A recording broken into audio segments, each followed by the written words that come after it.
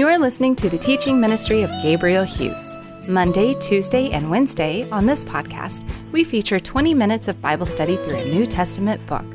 On Thursday is a study in the Old Testament, and then we answer questions from the listeners on Friday. Each Sunday, we are pleased to share our sermon series. Here's Pastor Gabe.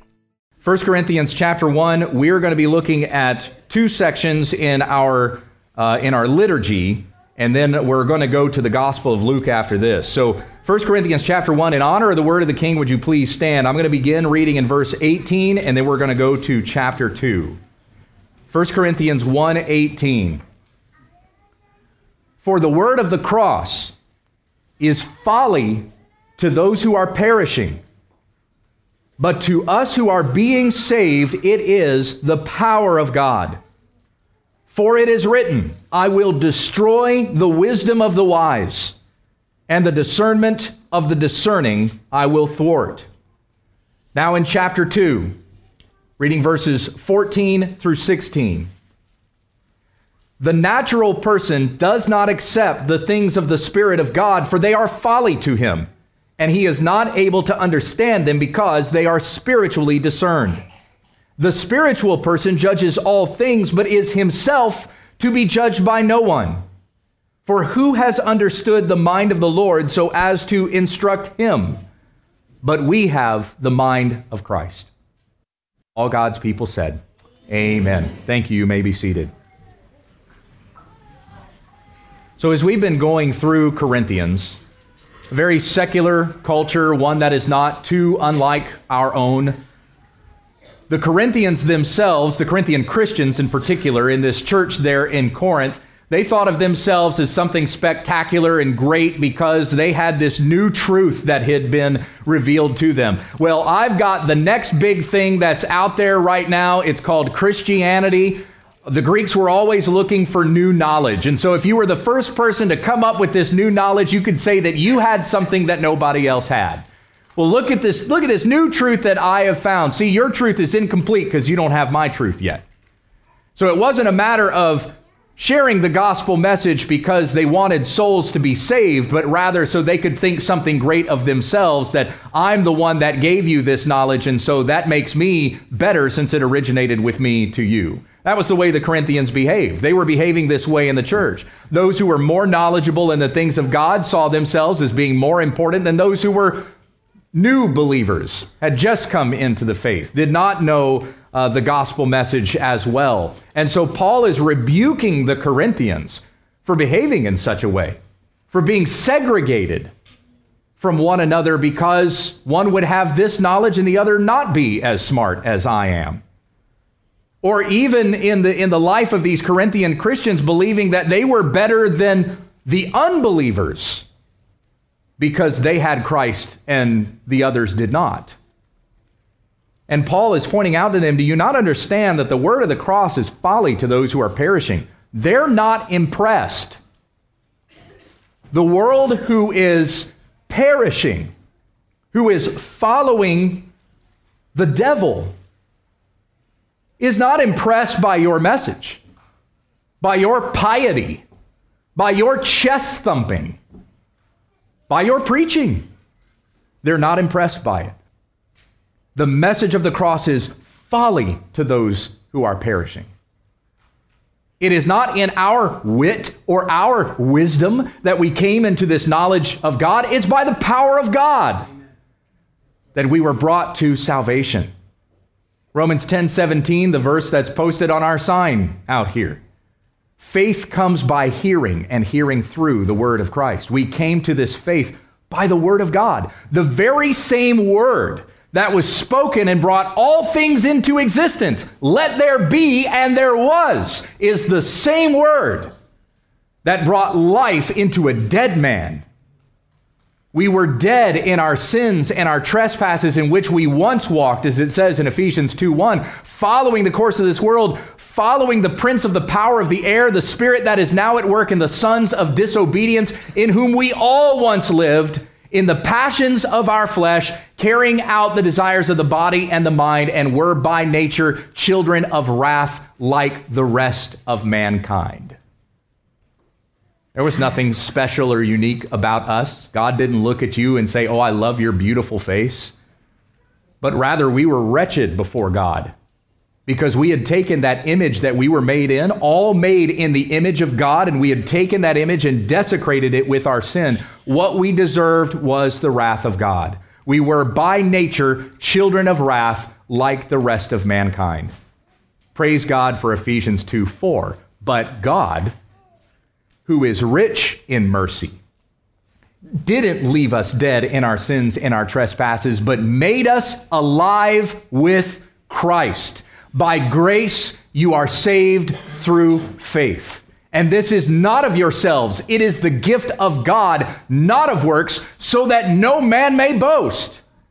And yet the Corinthians boasted in this knowledge, in this gospel that they had, thinking that they were now someone great because I learned the new knowledge.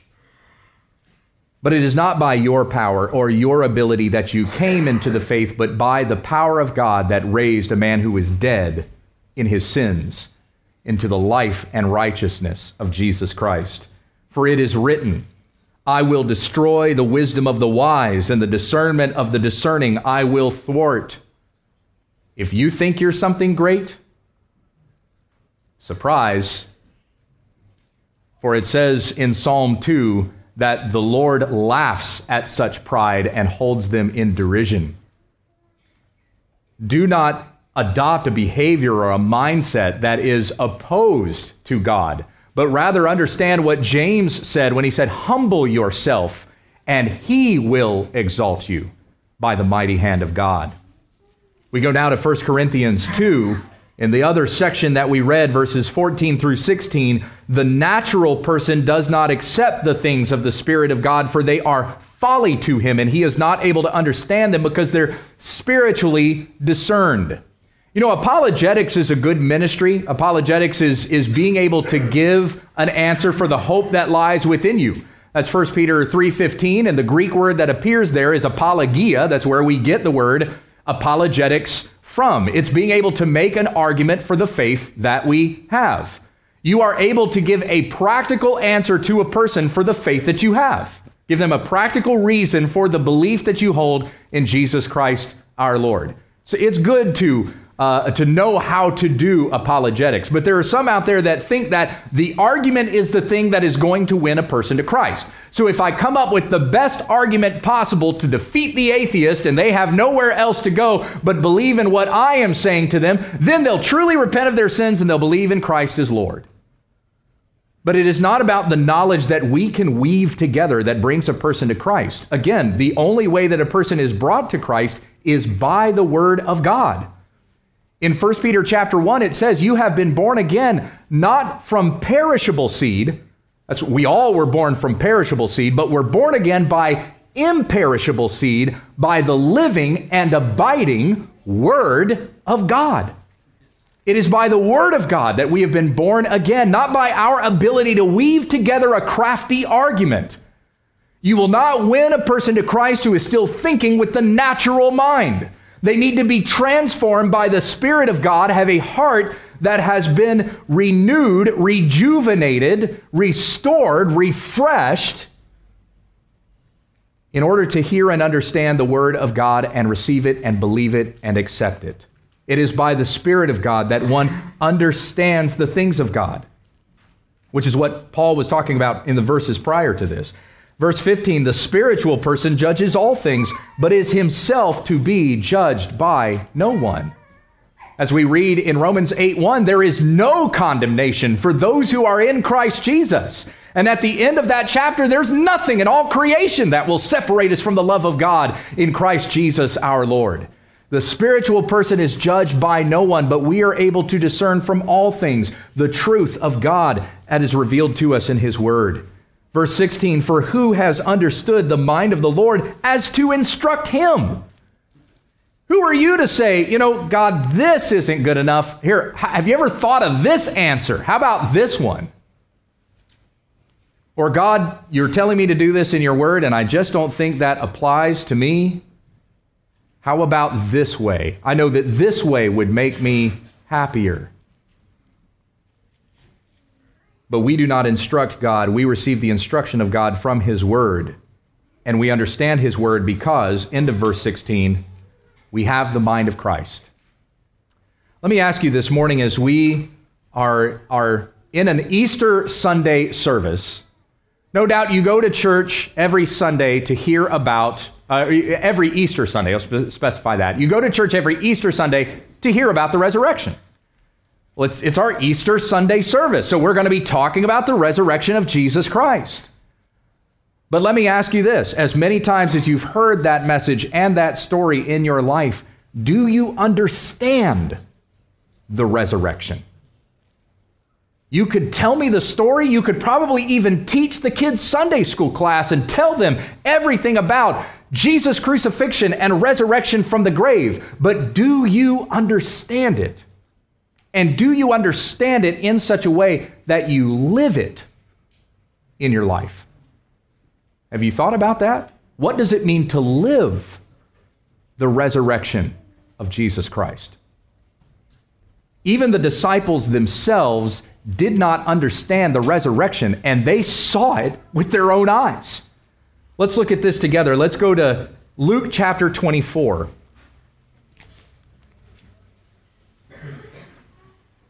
Luke 24. And because it's Resurrection Sunday, we're going to read Luke's account of the resurrection starting in verse 1. Luke 24, verse 1. But on the first day of the week, at early dawn, let me stop there. What day of the week is that? Sunday. According to Jewish tradition, what day of the week is that? Sunday. No, not Saturday. That's Sabbath. That's the last day of the week. Sunday, first day of the week. This is the day that Jesus rose from the grave. Why do we gather together as the saints on a Sunday? Why do we have church on Sunday morning?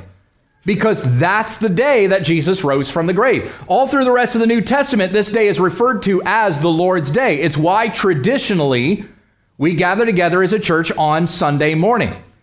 So, as I send you out from here when we finish up the sermon and say, go and do likewise, okay? You will be going to church every Sunday celebrating the resurrection of Christ, not just on Easter Sunday, right? There's one way that you can live the resurrection, but that's not necessarily the point that I'm getting to here. On the first day of the week at early dawn, they went to the tomb, taking the spices that they had prepared. And they found the stone rolled away from the tomb, but when they went in, they did not find the body of the Lord Jesus. While they were perplexed about this, behold, two men stood by them in dazzling apparel. And as they were frightened and bowed their faces to the ground, the men said to them, why do you seek the living among the dead? Now tell me, do you think the women would have understood what that statement meant? What? They think the body of Jesus has been stolen. And here's an angel adorned in white saying, why do you seek the living among the dead? See, if they had understood the words that Jesus spoke to them, they would know exactly to what this angel was referring. But even the disciples were clueless about this when the women went back and told them what had happened. The angel goes on, verse 6, he is not here, but he has risen.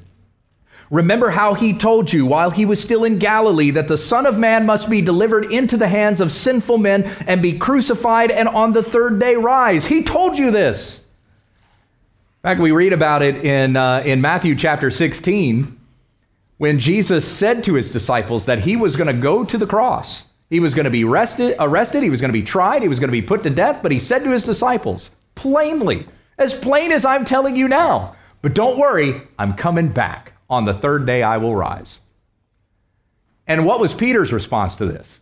He opposed Jesus. No, Lord, no, I will never let you do this. See, his mind shut down at the moment that Jesus said, I'm going to be turned over and tried and put to death. And he didn't hear the rest.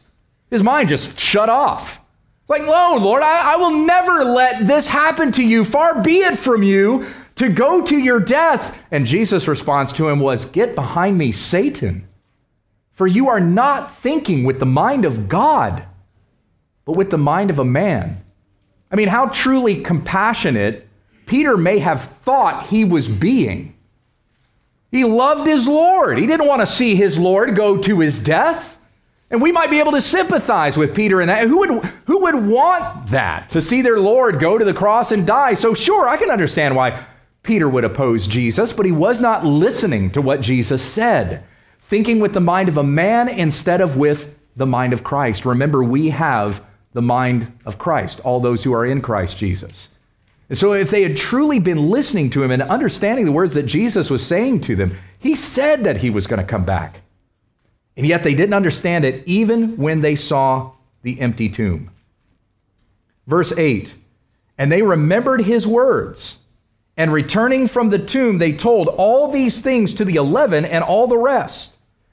Now it was Mary Magdalene and Joanna and Mary the mother of James and the other women with them who told these things to the apostles. But these words seemed to them an idle tale, and they didn't believe them. Everything that Jesus said to them that was going to happen has happened, and it's been fulfilled, and yet they didn't believe even eyewitness account and testimony of what had been witnessed at the empty tomb. Verse 12, but Peter rose and ran to the tomb. Stooping and looking in, he saw the linen cloths by themselves, and he went home marveling at what had happened. Read this as he went home going, "Puh." Okay, that's Peter. That's his marveling at this empty tomb, all right? So verse 13, that very day, two of them were going to a village named Emmaus, about 7 miles from Jerusalem. And they were walking and talking with each other about all these things that had happened. While they were talking and discussing together, Jesus himself drew near and went with them. But their eyes were kept from recognizing him. And he said to them, what is this conversation that you're holding with each other as you walk? And they stood still, looking sad. Then one of them, named Cleopas, answered him, are you the only visitor to Jerusalem who does not know the things that have happened there in these days? And he said to them, what things? You can tell Jesus is kind of playing with them a little bit. I mean, and I believe God had a sense of humor, by the way. Anyway, and they said to him concerning Jesus of Nazareth, a man, prophet, mighty in deed and word before God and all the people, and how our chief priests and rulers delivered him up to be condemned to death, and they crucified him. But we had hoped he was the one to redeem Israel. Yes, and besides all this, it is now the 3rd day since these things have happened. Moreover, some women, they were at the tomb early in the morning, and they had seen a vision of angels who said he was alive. Some of those who were with us went to the tomb and found it just as the women had said, but him they did not see. And Jesus said to them, O foolish ones, and slow of heart to believe all that the prophets have spoken. Was it not necessary that the Christ should suffer these things and enter into his glory? Even the things that had been seen, even the eyewitness testimony, were not enough for them to believe. Where does Jesus take them back to bring about belief in their hearts for what it is that has happened? He takes them to the Word of God, that which was written down by the prophets that spoke of the Christ who was to come and die for the sins of the world. Verse 27, beginning with Moses and all the prophets, he interpreted to them in all the scriptures the things concerning himself. We find Christ in the entire Bible, Old Testament and New. Genesis 1:1, in the beginning God created the heavens and the earth. Christ is there. And we know Christ is there because then we get to John 1:1 and it says, in the beginning was the Word, and the Word was God, and the Word was with God. He was with God in the beginning. So from that very moment that all things were spoken into existence, Christ was there. Furthermore, we also read in John 1 and in Colossians 1 that by him all things were made. So specifically, it was Christ who was doing the speaking when he said, let there be light, and there was. All of the scriptures from beginning to end point us to Jesus Christ. And Jesus showed this to the disciples who were slow of heart and did not understand the significance of the things that they had witnessed themselves. Verse 28, so they drew near to the village to which they were going. Jesus acted as if he was going farther, but they urged him strongly, saying, stay with us, for it is toward evening, and the day is now far spent. So he went in to stay with them. And when he was at table with them, he took bread and blessed it and broke it and gave it to them, and their eyes were opened and they recognized him. And then he vanished from their sight. They said to each other, that's what they said to each other. But the way that Luke translates that in chapter 24, verse 32 is, did not our hearts burn within us while he talked to us on the road, while he opened to us the scriptures? And they rose that same hour and returned to Jerusalem. And they found the 11 and those who were with them gathered together, saying, the Lord is risen indeed, and he's appeared to Simon. Then they told what had happened on the road and how he was known to them in the breaking of the bread.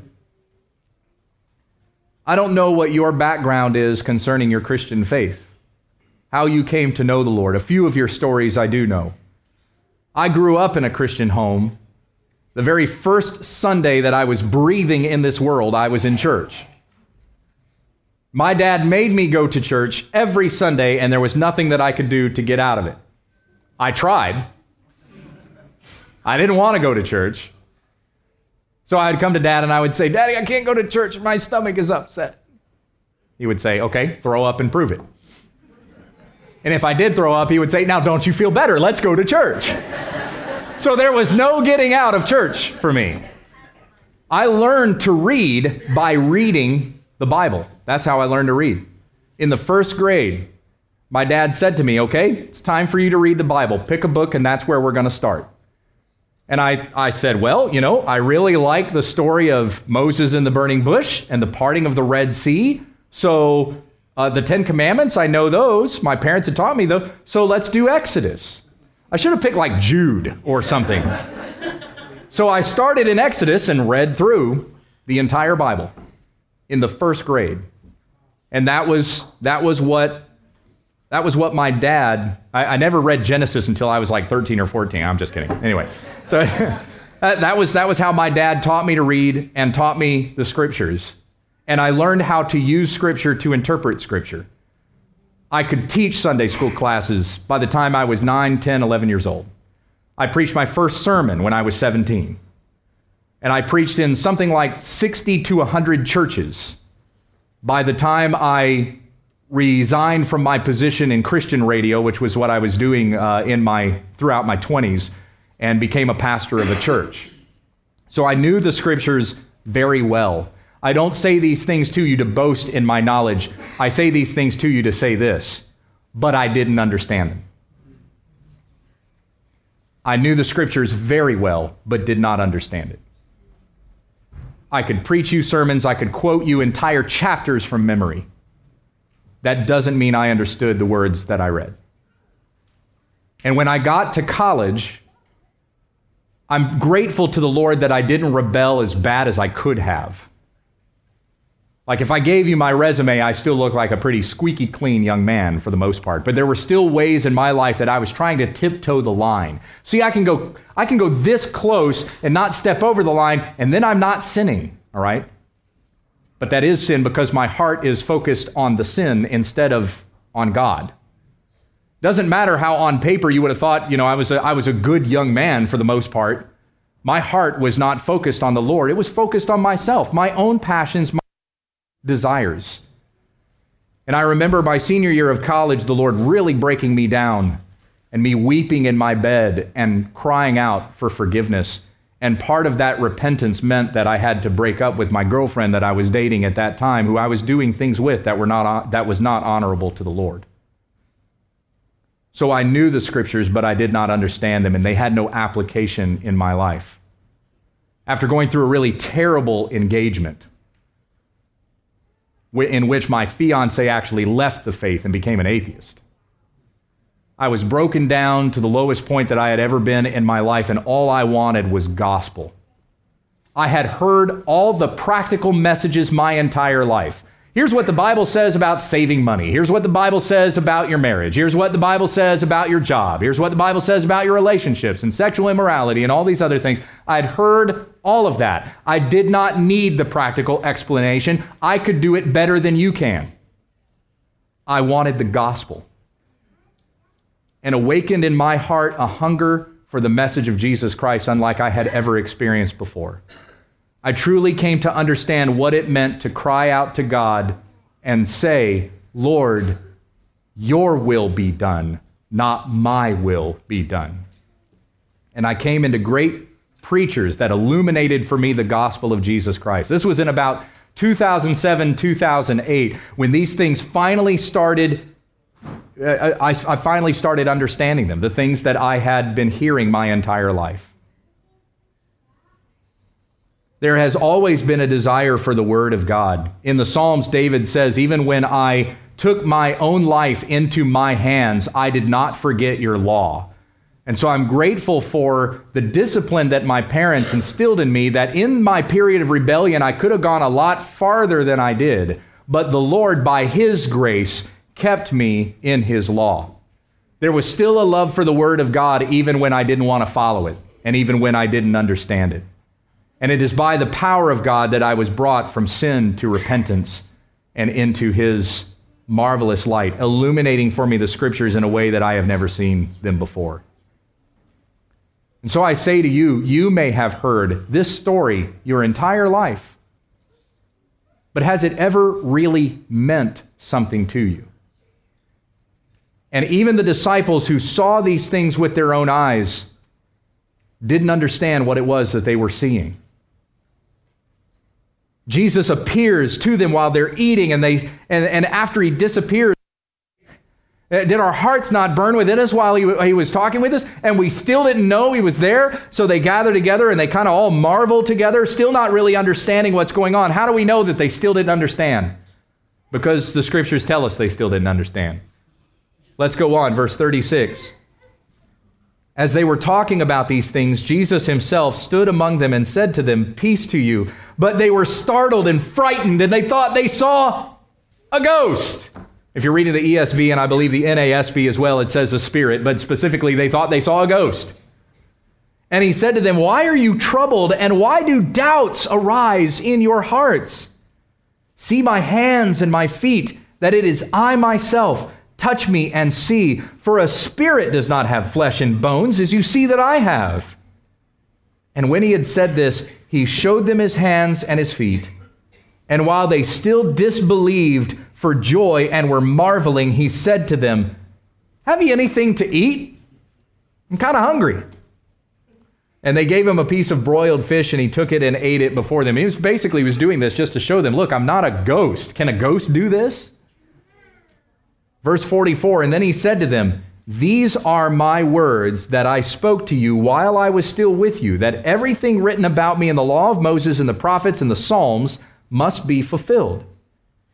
Then, verse 45, He opened their minds to understand the Scriptures and said to them, "Thus it is written, that the Christ should suffer and on the third day rise from the dead, and that repentance for the forgiveness of sins should be proclaimed in His name to all the nations, beginning from Jerusalem. You are witnesses of these things, and behold, I am sending the promise of my Father upon you, but stay in the city until you are clothed with power from on high." Verse 50, and He led them out as far as Bethany, and lifting up His hands, He blessed them. While He blessed them, He parted from them and was carried up into heaven. And they worshiped Him and returned to Jerusalem with great joy, and were continually in the temple praising, blessing God. At what point did this transition happen? But when it says, He opened their minds to understand the Scriptures. This is a doctrine that we call regeneration. You read about it in Titus 3:5. that the Spirit of God regenerates our hearts with the washing of water by the Word of God to understand the things of the Spirit of God. It is the work of God in us that understands the things of God. It is not by our ability to comprehend them. So if you want to understand the things of God, what must you do? James 1 says, if any of you lacks wisdom, let him ask of God, who gives to all generously. Jesus said to his disciples, the reason why you don't have is because you do not ask. Ask, and it will be given to you. Seek, and you will find. Knock, and the door will be opened to you. Ask of God for the wisdom to understand these things, and he will give it to you. The scriptures say that he will. When we read these passages about ask and it will be given to you, beware those prosperity teachers out there who try to say that asking means that God will make you rich. Asking means that God will heal your body. You will have health and wealth. That is not what Jesus meant in those passages, but that we would have spiritual understanding, not physical desires. The evidence of faith in our lives is obedience. Do you believe God? Then you will obey him. Jesus said to his disciples, you will show me that you love me when you obey my commandments. How do we know the disciples loved Jesus? Because at the Great Commission, Jesus said to them, Matthew 28, starting in verse 18 and 19 and 20, all power in heaven and on earth has been given to me, all authority. Therefore, go and make disciples of all nations, baptizing them in the name of the Father and of the Son and of the Holy Spirit. And lo, I am with you always, even to the very end of the age. Oh, I forgot a part. Teaching them to observe all that I have commanded you. Also part of that Great Commission. So how do we know that the disciples loved God? Because we see in the book of Acts that they did exactly what he commanded them to do. Go and make disciples, and they did. Their faith is evidenced in the fact that they obeyed God. And so I put it before you. You have heard the scriptures. You have heard the story of the cross. You have heard the story of the resurrection. Do you believe it in such a way that it has changed your life? Can you say, before you heard the message of Jesus Christ, dying on the cross for the forgiveness of sins, rising again from the grave with the promise of eternal life, before you heard that message, you can say, I was this man. This is who I was. I was this kind of woman. But after the gospel penetrated my heart and changed me, now I am this. We read in 2 Corinthians 5:17, therefore, if anyone is in Christ, he is a new creation. The old has passed away, the new has come. Are you a new creation in Christ Jesus? Has your understanding of the resurrection of Jesus Christ truly changed your life? And I don't say that as a religious, churchy platitude that we're used to saying and hearing in church. Has Jesus changed your life? Really, has he changed your life? Has your habits changed? Your desires changed? Your passions are different now. You're no longer sinning, but desiring the righteousness of Christ. John says in 1 John 3 that whoever practices sinning is not of God, but is of the devil. But whoever practices righteousness has his righteousness.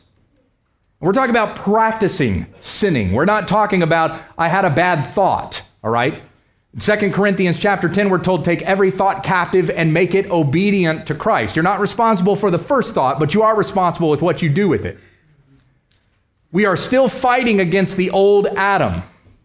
That old Adam, the old man, the old woman who's still trying to get out and still trying to have the things of the flesh. We're constantly going to be warring against that, and we will be fighting that battle until the day we die. You are going to slip up and you are going to sin, transgress, commit trespasses against God. This is why Jesus taught us to pray. Give us this day our daily bread, and forgive us our trespasses as we forgive those who trespass against us. And lead us not into temptation, but deliver us from the evil one. Jesus taught us to pray that as a daily prayer because we will sin. We're still going to sin, but we should not be practicing sin, still doing the same things that we were doing before we came to Christ. So did you have a mind before you came to Christ that was generally malicious toward other people? You didn't like people all that much? You thought of only yourself and only what you could gain and only what you could attain? But after something in your mind transformed, when you had the mind of Christ, no longer were you looking out for your own interests, but you were looking out for the interests of others. You were putting others' needs ahead of yourself. Did you change when you heard the message of the resurrection? Were you brought from death to new life in Jesus Christ? Romans 6, 1 through 4. How can we who died to sin still live in it? Do you not know that all of us who have been baptized into Christ Jesus were baptized into his death? We were buried, therefore, with him by baptism into death, in order that, just as Christ was raised from the dead by the glory of the Father, we too might walk in newness of life. Not just simply have a new belief. We're walking in newness of life. Galatians 3:20, I have been crucified with Christ, and it is no longer I who live, but Christ who lives within me. And the life I now live in the flesh, I live by faith in the Son of God, who loved me and gave himself up for me. So what kind of things have changed in your life because you have become a follower of Jesus Christ? Perhaps you listen to different music now. Maybe you realize the kind of movies that you used to like are no longer pleasing and honorable to God. This is something that my wife and I discover, I think, day by day as we continue this Christian walk together. Every once in a while, we'll be surfing Netflix and we'll come across a movie that we haven't watched since the 80s. We're both children of the 80s, so we like 80s films. And so we'll click on that movie and say, hey, I haven't watched this in a while. I don't know if you're aware of this, but the rating system was different in the 1980s than it is in the 2010s, okay? Jaws was rated PG. Would you let your kids watch Jaws? So the rating system was a little different back then. So we'll click on a movie and we'll start watching it, and at some point during the film, we'll kind of be looking at each other going, we liked this? And it dawns on us and we become aware of the different people that we are now because we've been grown in Christ. The things that we used to enjoy, we don't like so much anymore. It's disgusting and repulsive to us. And we find no enjoyment in the things of the world, but enjoyment and pleasure in the things of God. Maybe your music and listening habits changed. Maybe your viewing TV, movie habits changed. Maybe your language has changed. Before you came to Christ, well, you could swear the hind legs off a donkey, maybe, okay? And I know that this is a primarily military church, and so you're around a lot of flowery speech on a daily basis.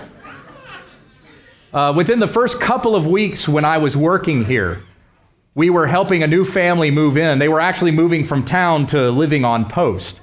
And so we were helping unload furniture out of the truck into the house, and at one point I was helping the gentleman move a dresser, and we're kind of pushing it and not really watching where it's going. And so he's kind of looking back like this to see where the back of the truck is and not seeing how the dresser is turning. So his hand gets caught between the side of the truck and the dresser. Slams his hand against it. Man, he jerked his hand back and word flew out of his mouth. And immediately he looks at the pastor and he's like, oh my God. Can't believe what I just said in front of the pastor. He didn't say another word. I just said, you're forgiven. Don't worry. Get the dresser off. I know that you're around that kind of thing, and I know that you're still struggling in your flesh to control your speech. So in that sense, I'm going to show you grace. I've had the same problem, and still have that same problem when I'm alone in my car. But it is still just as important that I take those thoughts captive and submit them to Christ, even when there's no one around to hear me potentially say those words that I should not be saying. And so while I will show you grace and not condemn you on the spot for letting a word fly out of your mouth, nonetheless, I hope you are convicted about that. And realize that even our speech and the things that we say will change when we come to faith in Jesus Christ. Jesus said in the book of Matthew that out of the overflow of the heart, the mouth speaks, and we will be judged by every word that we speak. How sobering is that reminder? And so even your speech, you should want to have changed. I remember a young soul here in the church, 19 or 20 years old, a few years back when he was here stationed at Fort Riley. And he had just become a believer by the time that he had moved here. As a matter of fact, he brought a friend to Christ, and we had his friend baptized here. And he said to me that one of the first things he was convicted about when he became a Christian was realizing that the words that he was saying were no longer acceptable. I talk like the rest of the world. I should not be talking like the world.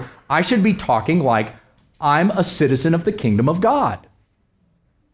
And he talked to me about this struggle that he had and how difficult it was, and his words were still coming out of him that he knew that he should not be saying. But several months went by, and every once in a while I would check on him and say, how are you doing with that thing you've been convicted about that you know you need to give to the Lord, right? And it came several months later when he said to me, it's now gotten to the point where soldiers are saying to me, what's with you? You don't talk like the rest of us. And he said, that's when I began to realize that my words had changed. And even my tongue, I was submitting to the will of God. Has your general outlook on life changed? Like before you came to Christ, did you just have a negative disposition toward everything? Oh, everything's terrible, everything's horrible. I could do better than that person. I don't have the right opportunities. This person had better opportunities than I did. If I had those same opportunities, I would have done this better. I'm not getting paid what I deserve. I'm not living up to my full potential. Nobody's giving me opportunities based on the talents and the abilities that I have. Oh, that movie is stupid. Oh, that person is stupid. Oh, why does that person drive their car that way? Okay, that was just your general sense of cynicism toward everything around you before you came to Christ. But when you came to Christ, everything changed. Everything transformed. And your heart broke for people. And instead of looking at a person as an obstacle who was preventing you from getting what you wanted, you saw a person who was broken in their sin who desperately needed the gospel of Jesus Christ, like you need the gospel of Jesus Christ. Instead of feeling negative about all your circumstances or your future or the direction of where things are going, you are now more hopeful and filled with joy. And you had purpose and meaning in life because of what had changed at the cross of Jesus Christ. You understand Romans 8:1, that there is no condemnation for those who are in Christ Jesus. But no matter how many people ridicule you, no matter how popular you're not, no matter how much recognition you don't get, you are fully satisfied in your Savior because His grace is sufficient for you. Amen. And that is how the resurrection changed you. Has your understanding of the resurrection changed the way that you do your job? As we were singing hymns this morning, I quoted from Colossians 3:1. Let me read that whole paragraph. Colossians 3:1 through 4. If you have been raised with Christ, seek the things that are above, where Christ is, seated at the right hand of God. Set your minds on things that are above, not on things that are on earth. For you have died. And now raised with Christ, your life is hidden with Christ in God. When Christ, who is your life, appears, then you also will appear with Him in glory. Same context, end of that chapter, verses 23 and 24. Whatever you do, work heartily as for the Lord and not for men, knowing that from the Lord you will receive your inheritance as your reward. You are serving the Lord Christ. So it doesn't matter if you're not getting the zeros on your paycheck that you think that you deserve. Maybe you see it as nothing but zeros. But the job that you do it with joy and with appreciation of the opportunity God has given you because you are serving Christ, and you know that when you die, the inheritance that you will receive will be far, far greater than however many zeros you can write across that paycheck. Has the way you have done your job changed because of your understanding of the resurrection? Has your understanding of the resurrection changed the way you love your family? Ephesians 5, wives, submit to your husbands as is fitting in the Lord. Husbands, love your wives and lay down your life for her as Christ did for the church. In summary, to be a good husband, to be a good wife in such a way that is honoring to God requires sacrifice. There's no meeting each other halfway. You give all of yourself to your marriage. And you love your spouse expecting nothing in return. For this is the way that Christ loved us, giving up everything for us on the cross. We have it also said in Colossians 3 and in Ephesians 6, children, obey your parents in the Lord, for this is right. Fathers, raise your children in the training and the instruction of the Lord, and do not be harsh with them. Has the way that you raise your children changed because of your understanding of the resurrection? And finally, has your understanding of the resurrection changed your worship? Do you know God in a way now, with the knowledge of the gospel, in a way that you did not know God before you had heard the message of the cross and the resurrection of Jesus Christ? And in your heart is a praise and a worship for God unlike you have ever experienced. It's not just about having a knowledge that God is there and He exists. At least I have one up on the atheists. But you truly know what He has done for you. Romans 5:8, God demonstrated His love for us in that while we were yet sinners, Christ died for us. Romans 6:23, for the wages of sin is death, but the free gift of God is eternal life through Jesus Christ our Lord. The Apostle John said, we love God because He first loved us and gave Himself up for us to be a propitiation for our sins. As we sang this morning, the wrath of God is satisfied in the perfect, selfless sacrifice of Jesus Christ. Has that changed your worship? And every time you sing the songs and every time you hear the pages of Scripture opened, you get to experience a peace of God today. And that has changed the way that you worship. Romans 12:1 tells us to present your bodies as a living sacrifice unto the Lord, and this is your spiritual act of worship.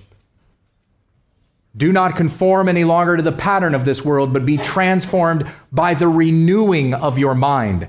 And then you will be able to test and approve God's good, pleasing, and perfect will. Presenting ourselves as a living sacrifice unto the Lord, a living sacrifice as opposed to a dead one, as your understanding of the resurrection of Jesus Christ changed your life.